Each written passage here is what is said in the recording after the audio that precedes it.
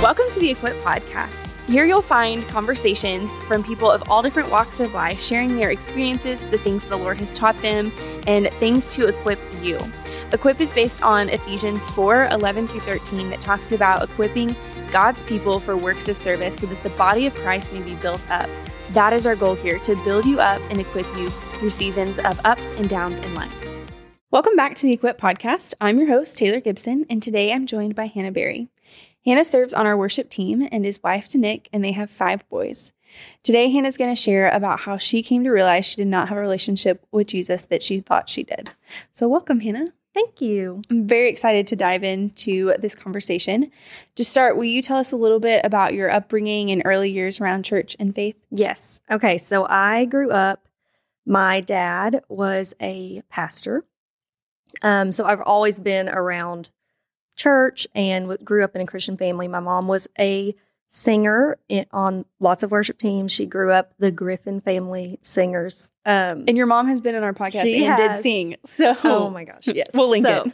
She, so just in every which way. I was in church every Sunday, Wednesday night, like Sunday night, Wednesday. Every chance we had, we were there. You know, we were the church kids. So I feel that. We loved it, and it was sweet. And but growing up that way, I think that it did, it was hard sometimes as an adult to look back and, you know, a lot of people say, when I got saved, I knew there was a life change. And I think that I always struggled with that. So that will come a little later. But yeah, so that's how I grew up. I hope that's helpful. I had really there were 6 of us. So I had a big family, and it was very fun. Yes. I have one brother, and I think if there were 6 of us, I would have lost my mind. Oh, it was so fun. It was fun. Yeah, it was fun. We loved it. They're just the 6 little church kids running around. Yeah. So during that time as a kid, did you make a decision to follow Jesus? What did that look like? Yes. So when I would say I was probably like 12-ish. My mom, which she is hilarious, she thought that some ruler had died. That was a prophetic thing, and that Jesus was going to come back. And I will never forget, she was watching TV, and I was in there, and she's like, "Oh, he's about to come back, Hannah. I'm telling you, y'all better be ready." You know, she was so crazy. I was like, "Oh, no." And I knew what that meant because, you know, I'd grown up in church. I knew. She's like, this is the end times. It's happening. I was like, okay, it's time. Like, I better do something, you know, or I'm going to go to hell. So that is when I believed I had gotten saved out of fear. You know, it was a fear-based salvation of, I don't want to go to hell. I want to make sure that I am going to go to heaven if I die. So I prayed the sinner's prayer. And, you know, from then on out, I walked as if that was my day of salvation. And that's when I really, it was very hard for me when I grew up into like my teenage years, you know, and I would have questions and doubts to look back and say, did I ever have that life change? Because I grew up in a Christian family. You know, it's not like I was going out drinking and partying and like, you know, oh, well, now I'm different. It's like, well, I've always been this way. I've always grown up with good morals, I would say. But, you know, where do you look and say, okay, but this is what changed me? So I think that was a hard thing for me, even growing up. I'm 31 now, you know, to wrestle with. Yeah. So how have you seen the Lord continue to pursue you over the years? I have been through lots of trials. Our life has not been easy. My father died from colon cancer when I was 11. And it was a traumatic thing that happened that also had a domino effect on the rest of my life. From him dying, my mom got remarried very early, and he was not a good man. They are now divorced, but through all of my life, I can look back and see God's hand, you know, even in those horrible, horrible things, he was there. And he was pursuing me, you know. Even after that, I I just had my 5th boy, but I had 4 boys at the time. My husband tried to commit suicide. And through that, I saw God's hand through that as well. Mm-hmm. You know, he was there. He was pursuing me. I had moments where I felt him near. Mm-hmm. But also, I knew that something was missing. And I think that was also me looking back. I can say that was God's hand too, mm-hmm. for how gracious of him for me to look back and say all these horrible things, and I still felt him near. Mm-hmm. I'm so thankful for that I wasn't completely broken with no hope. I had the hope of Jesus because I had been brought up with the knowledge of this is what it's supposed to be like. Mm-hmm. But there was something missing and I knew it, but I couldn't pinpoint it. I always say it felt like I was reaching and I wanted it, mm-hmm. but I just couldn't grab it and I couldn't understand why. And now I know why. I didn't truly have it. Yeah. You know? Yeah. It was a fear-based decision mm-hmm. that was not an actual relationship. Yes. Beginning. Yes. Yeah. Well, I love that the Lord continued to pursue that, and what a gift that is. How did you come to the realization that you didn't have a relationship with Jesus? Okay, so this was in September. Mm-hmm. I had just had my youngest in April, and he was a terrible baby. So I was taking him on a walk around the neighborhood, and I thought, I'm going to turn on a podcast and listen to it. And I love J.D. Greear, mm-hmm. and so I pulled up his church and was going to listen to one of his sermons. And the one that I pulled up was actually on James 2. It was called A Faith That Works. Mm-hmm. And as I started to listen to it, actually it was not J.D. Greear preaching. And I almost turned it off because I was like, I want to listen to J.D. Greear. Uh-huh. I love him. But something caught my attention, which was the Lord and mm-hmm. the Holy Spirit working. Mm-hmm. And he was going over James 2, and he talked about a faith that works. And as he went through faith, he went through the different types of faith, which was very interesting to me. James 2, he went through James 2:14 all the way through, I believe, 20. But the verse that really caught me was he said, he was explaining what he called demon faith. Mm-hmm. And, you know, James 2:19 says, you believe that God is one, you do well. Even the demons believe and shudder. Mm. And he said, you know, even the demons have emotions about this God that they know is real. And that shook me because I was like, wait a minute. I've always based my salvation on this time that, first of all, I got saved because I was afraid. But also, I have had these moments of what I thought was genuine emotions about Jesus. Mm-hmm. I'm a worship leader. Mm-hmm. I've stood on that stage and led worship and cried and felt his presence. You know, mm-hmm. I've walked through all these trials and I felt him be near. I had emotions about this Jesus that I did not know, you know, and so he began to go through that and to unravel really my belief system. And it broke down to why do I do the things that I do? You know, is it because I have a genuine love for the Lord? And so I got home from that walk and I went and sat on my back porch. Shepherd went down for a nap, and I finished listening to the sermon. And when it was over, I just sat there kind of quietly, and I was shook. And God began to open my eyes to things that I did not realize. My heart, he really revealed the reason that I did things. And, you know, it was all him. Like, I can look back and say, he did this. Mm-hmm. He called me out, and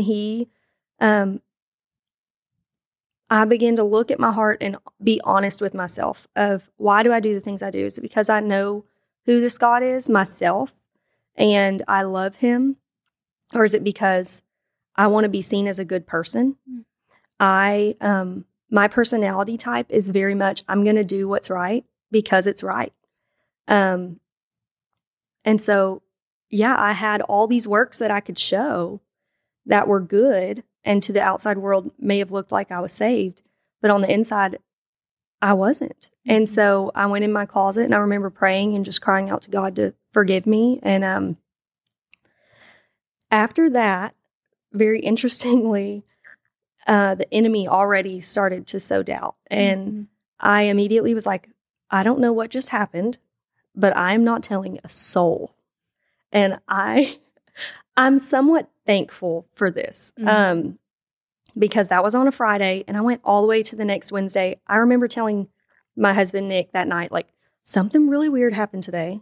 I don't know what happened to me, but something weird happened. And Nick was like, Hannah, you are saved.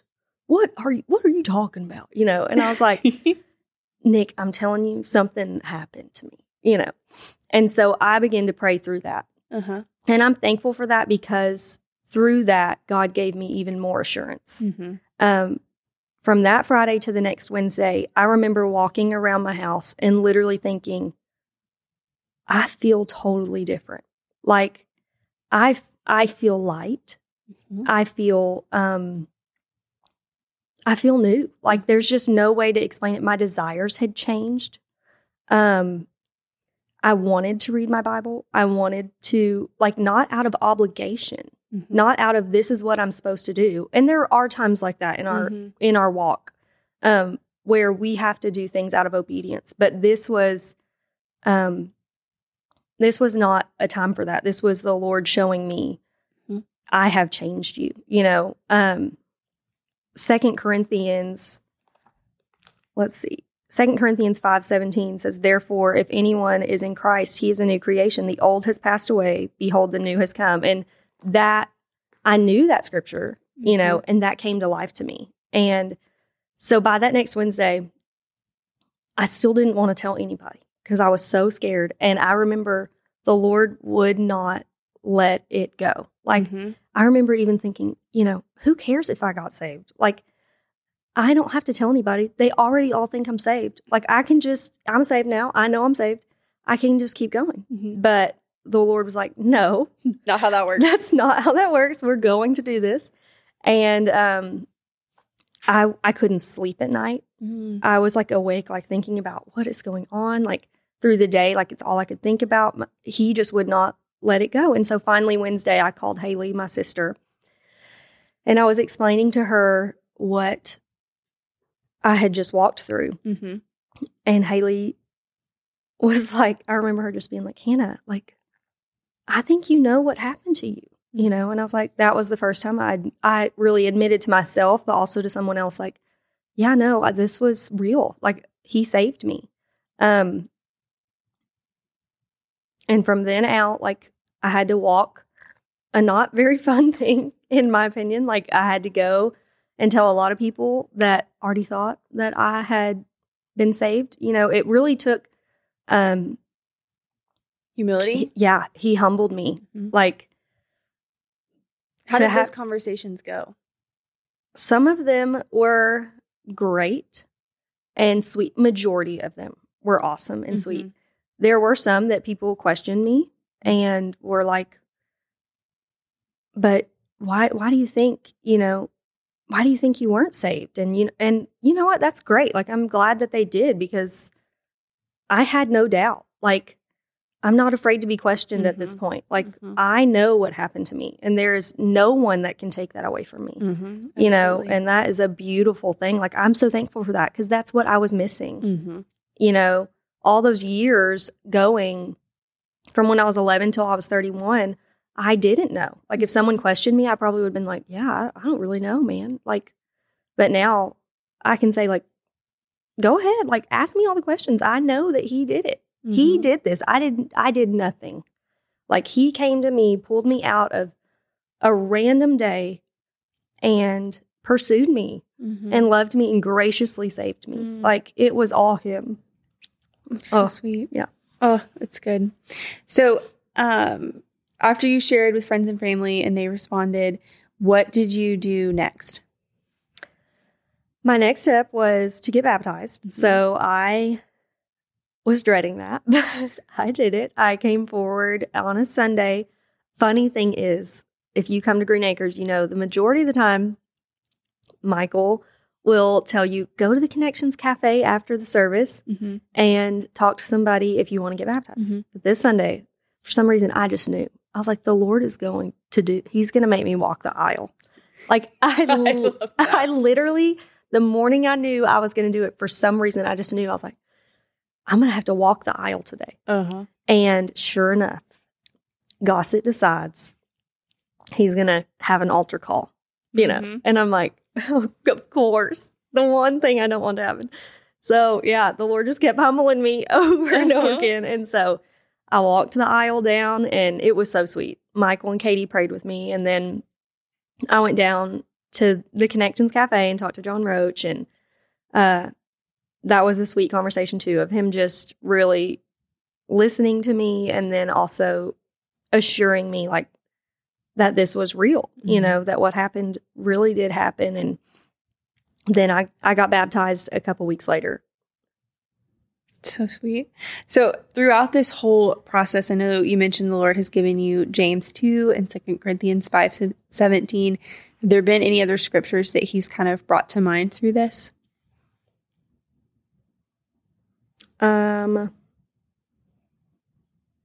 Or just mostly those two? I think those two were really the main ones. Yeah. I love it. I think it's so cool how he just uses scripture to assure us and to point us back to him and to take us deeper. Yeah. That's really sweet. Yeah. So what do you hope others will take from your experience?